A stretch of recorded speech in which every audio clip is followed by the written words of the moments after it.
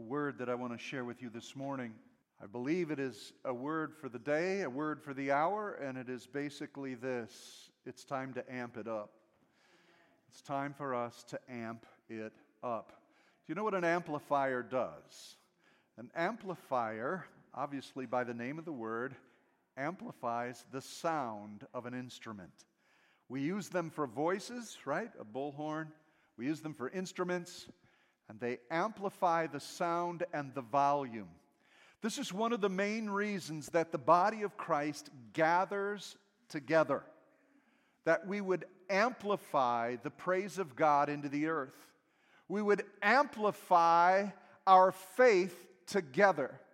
Because there's days where I don't feel very strong in the Lord, but when I gather with a brother or sister and come together and we begin to sing, their faith ignites my faith, which ignites the faith of someone else, and together we sing words and songs that amplify the majesty of Christ. That's why we're here. And it is a day and the hour for the church to turn it up. We have to amplify the glory of God. Let me help you understand that all of creation is here to amplify the glory of God. Psalm 19 verse 14 says this about all of creation. Psalm 19 verse 1 says, "The heavens proclaim the glory of God." Amplify. The heavens proclaim, they display the glory of God. The skies display His craftsmanship. Day after day, they continue to speak. Night after night, they make Him known. They speak without a sound or word. Their voice is never heard. Yet their message has gone throughout the earth, and their words to all the world. Creation is amplifying the majesty of God simply by displaying its design and its grandeur, its beauty and its glory. And day in and day out, you don't have to turn a switch on, turn a switch off. It was made to display His glory. And do you know what the crowning pinnacle of God's creation is? Do you understand what is His highest and most rewarding creation in all that He has made? Man. It is us. But not only do we display His glory, His majesty without words, He has given us something beyond all creation, and that is words. The ability to form thought and speech, to create beauty like He does, and to put our thoughts and speech together and to proclaim His handiwork. I do not have to be a silent witness. I hope that I am. I hope that my actions, when you look at me, you would look and say, he must be a follower of Christ. That you can tell by the way I treat my wife, my children, my friends, my relationships, by the way I treat strangers, which is the gift of hospitality. The true definition of hospitality is stranger kindness. And in that, my life amplifies Jesus. But I've got something above and beyond all of created order. The ability to speak. The ability to amplify His glory intelligently, creatively, and speak to others. And it's time the church got back to its position and began to speak and proclaim to the glory of God. That's what Jesus came to do, to proclaim the kingdom. The Bible says in Mark 16, in the Great Commission, verse 15, "Go into all the world and preach the good news."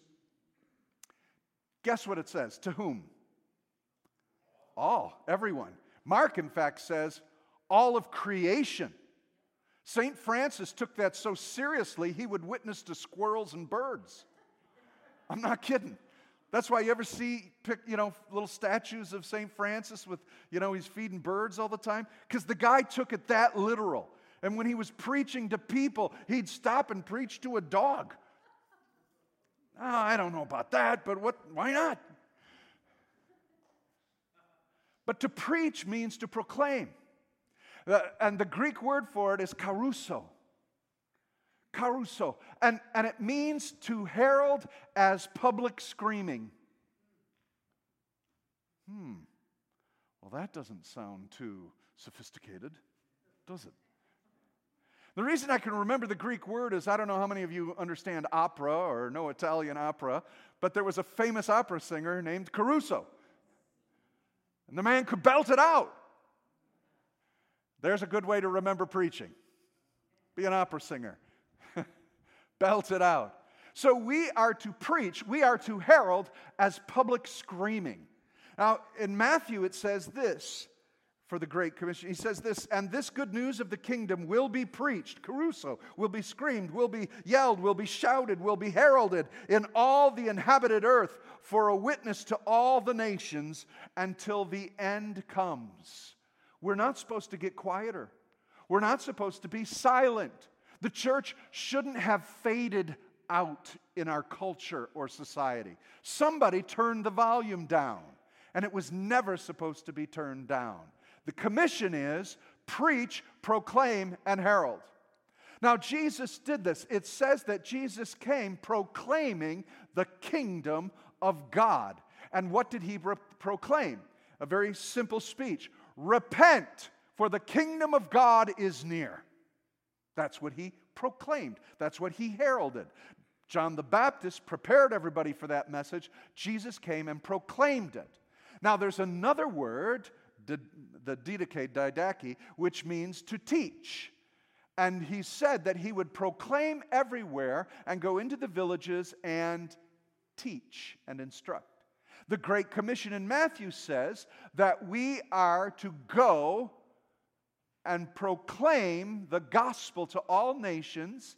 And then it says, teaching them to obey all that Christ has commanded. So there's a two-part effort here. There is the proclamation, which is sowing the seed, which is going to all of creation, which is telling everyone always how great our God is, like the sun shining, like the moon shining, like the birds singing, like all of creation. We are always to be proclaiming the goodness of God.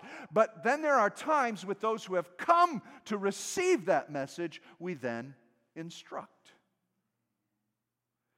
But what I'm talking about today is the proclaiming, the heralding, the loud public screaming. Now look it does nobody any good for a lunatic to go out in the middle of somewhere and just start screaming at someone. You need to have a message, and you need to have a point, and you need to have an audience. But the point of heralding is very, very important. And God is telling us it's time to turn the volume up to 11. Not 10, but 11. In the last days, do you think that the world needs to hear the gospel? In our culture right now, do you believe the world needs to hear the gospel of Jesus Christ? Let me ask you, do you think this world needs hope? Do you think it needs help? Yeah, it does. And there are 2 points that we have in our proclamation and our heralding.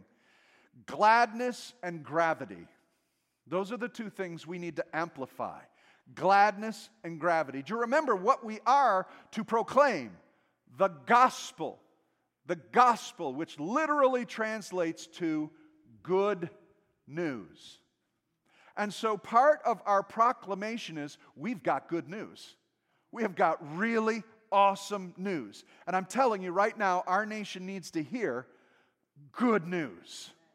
We've got all sorts of fake news. We've got all sorts of agitated news. We've got parties and people that are split and divided and yelling and angry, people shouting at each other. There's a lot of people proclaiming in the streets. How many of you know that? Where's the voice of the Lord? Where's the proclamation of good news? Where's the proclamation of hope? I used to be this, but now I am that. I used to be in such a place of hatred, but now I have love. I used to be in darkness, not understanding. Now I have truth and the light. I've got good news for you. I've got hope. And so the first part of our proclamation is gladness. This is really, really good news. But we shy away from it. We act as if it isn't good news. Come on, I know half of you people.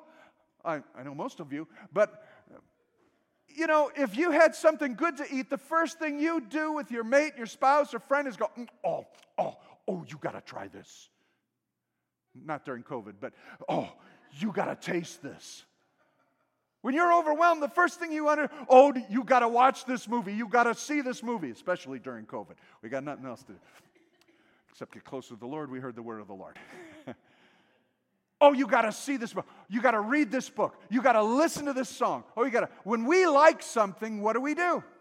We herald the good news. This thing is awesome. You really got to love this thing. What's happened to our love with Jesus? If we've lost our first love, we're no longer proclaiming. We've gotten used to it. And we have to remember, in fact, we got to get glad. We got to get glad. So many Christians are pretty sad, pretty sorrowful over the state of our nation. There's reason to be sad, but I'll tell you what, you're passing through. We belong to another kingdom. And despite who's in a White House or in an Oval Office or in a mayor's or a governor's office, despite all that, there's a king that I serve, that I'll serve no matter what the regime is. I'd like to try and stop different regimes, but as best I will serve the Lord at all times. And I will proclaim a glad tidings, the gospel. That's what they called it, glad tidings. Right? And we've got so many of us are ready to give a woe of prophecy of doom and death. I've got a better angle at this. You read the book of Revelation and half the Christians believe it is just misery and torture and torment. But if you would see the gospel in it, when you would recognize that after every move of devastation, there is a call to salvation. And in chapter 7, it says that there are so many people who got saved during the tribulation that it was such a number that no man could count. I don't know about you, but that's good news. That's the whole reason we're going through all this. For souls. For souls. Oh, but I don't want to be uncomfortable. It's not about you. It's about the glad tidings of a king who's got a plan that you serve. That's the second part of this, the gravity of it. People are going to hell. And I think we've kind of turned the volume down on that. A lot of churches turned the hell volume down. Because we can't get people to come back if we tell them if they don't believe our way, they're going to go to hell. Gee whiz, that's kind of hard to take. Maybe if we soften it and just say, Jesus loves everybody. You belong before you believe. No, they don't. I'm sorry, they don't. The only way to belong to the kingdom of God is you must die on the cross with Jesus Christ. There's only one remedy for sin, it's the blood of Jesus. And if you won't receive that blood, the sin remains on you, and you will be eternally separated from God. There's gravity to this good news. It is great news for you if you'll receive it. I've got to make sure that I'm loud enough and clear enough for you to understand the message. There have been too many preachers, too many churches, too many Christians that are not talking about the gravity of the good news. Because if you reject the good news, you will be eternally lost. So I have really good news for you, and it holds a very heavy weight of gravity. Would you please consider understanding that Christ died for you? It won't take you too much to help people understand they're sinners. Basically, everybody recognizes that. And you know what? They don't mind. How can that be? Because we've not, as the church, turned the volume up and proclaimed the true gospel of Jesus Christ with gladness, but yet with gravity. And so we must declare this. And so that's what the Great Commission called us to do, to proclaim and also to teach. Paul said this, I am not ashamed of the good news, of the gospel of Jesus Christ.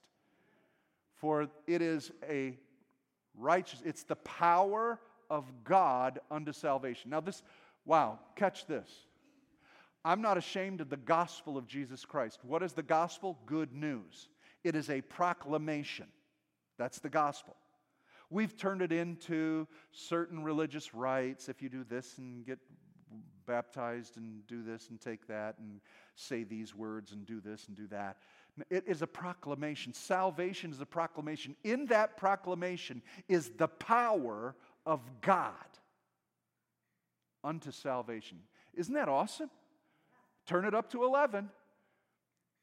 Do you know that if you would proclaim that Jesus Christ is Lord and He died for our sins to save our souls, in that message, however you want to put the pieces together creatively, whatever words bring it together, whatever actions, but the proclamation of that information has the power of God unto salvation.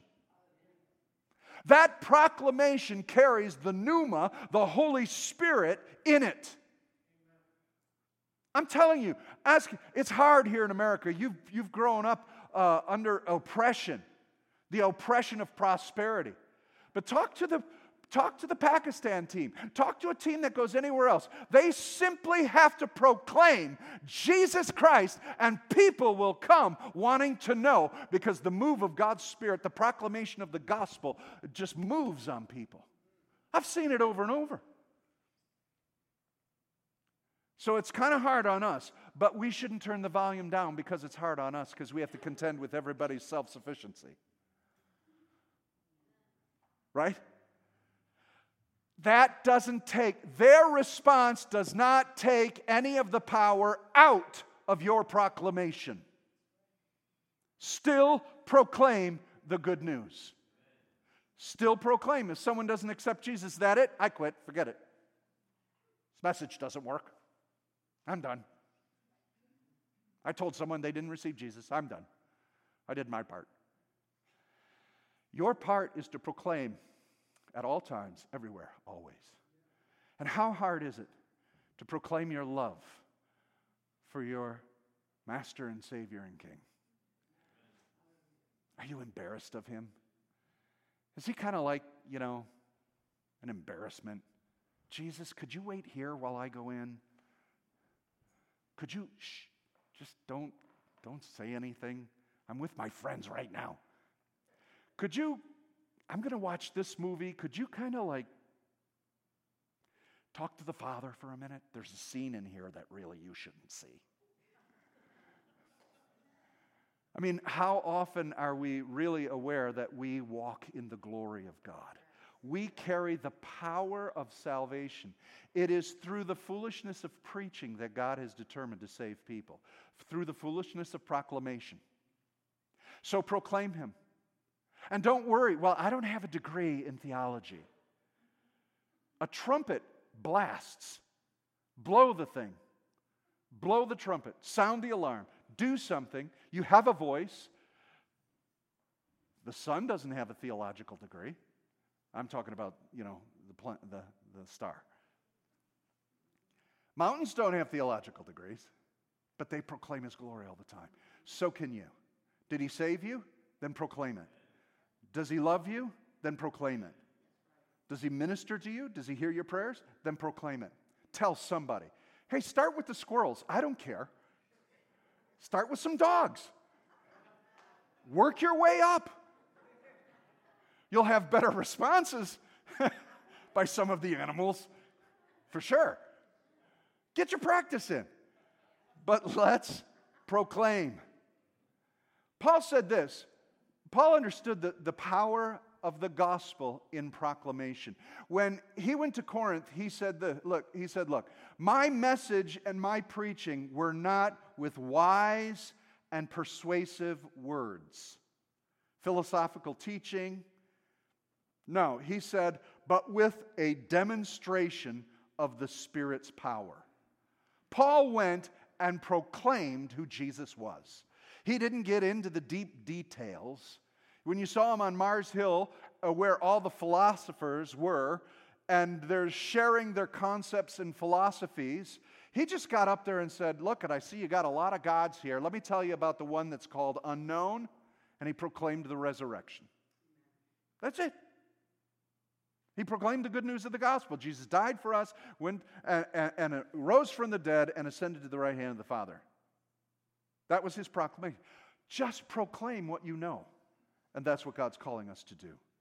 Now, we're to amplify his glory. Let me read you a portion of Scripture. You, as you grow in your knowledge of God, should be amplifying in your proclamation. 2 Corinthians 3, you know this portion of Scripture, one of my favorites. 2 Corinthians 3 says this in verse 18. It says, we with all unveiled faces behold the glory of the Lord, are being transformed into the same image from one degree of glory to another. This comes from the Spirit of the Lord. And he goes into the story about how Moses, standing in the presence of God, was so filled with the glory, once he came down the mountain, he had to put a veil over his face. And we think that he put the veil over his face because he was so, glowing in the dark, people freaked out. But Paul tells us in 2 Corinthians, the reason he put the veil in was because the shining in the glory faded. But we have unveiled faces.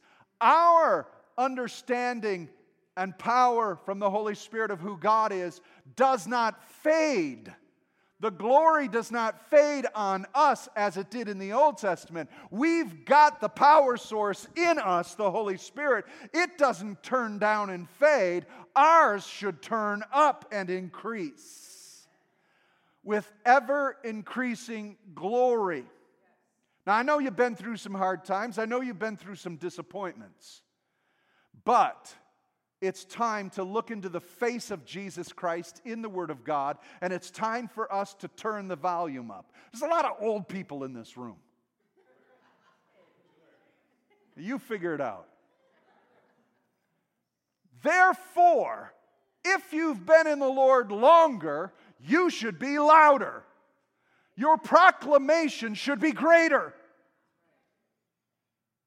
I don't want somebody, hey, praise God for a new convert. They get all crazy good, don't they? New converts, they'll tell everybody. They will tell their dog, their aunt, or uncle. They'll tell everyone. They're radically saved, right? Till they start getting hurt and people mock them and all that. But how many of you know new converts go nuts, right? It should be quite the opposite. As the longer you are with God, we should be proclaiming with greater measure, greater glory. He goes on to say this about that increase of proclamation. Therefore, having the ministry by the mercy of God, don't lose heart. Don't fall away. We refuse to practice cunnings and things that the Word of God says we shouldn't. And he says this, if our gospel is veiled, it's veiled to those who are dying. In the case, their God has blinded the minds of unbelievers from seeing the light of the glorious gospel. If there's a fading, it's on the unbelievers because they're not seeing the light. The God of this age has blinded them. That's a classic reference to the American culture. They're blind as a bat to the glory of God because the church has faded away. And it is time to proclaim the gospel of Jesus Christ. It's time to speak the gospel and pull the blinders off their eyes. And the way to do it is proclamation. Start with decreeing and declaring who Jesus is and what He did for you. Is this too hard? Then we must do it. And I close with this. It's time to amp it up. Some of you, check your amplifier. Some of you have been playing really soft. Some of you have been playing with earphones in. And no one else can hear what you're listening to. The gospel was meant to be proclaimed. The gravity and weight of it is essential and important. And so we have to be bigger and louder than all the other voices. Can you agree with that? What will you do about it? First, trust that this proclamation has power. The power to save. I'll tell you what, once you bring someone to Christ, you get hooked on it. You begin to see the blinder fall off their eyes and the hope come into their heart. And so I'm going to commission you this morning with the Great Commission to proclaim the gospel of Christ. Would you stand with me this morning?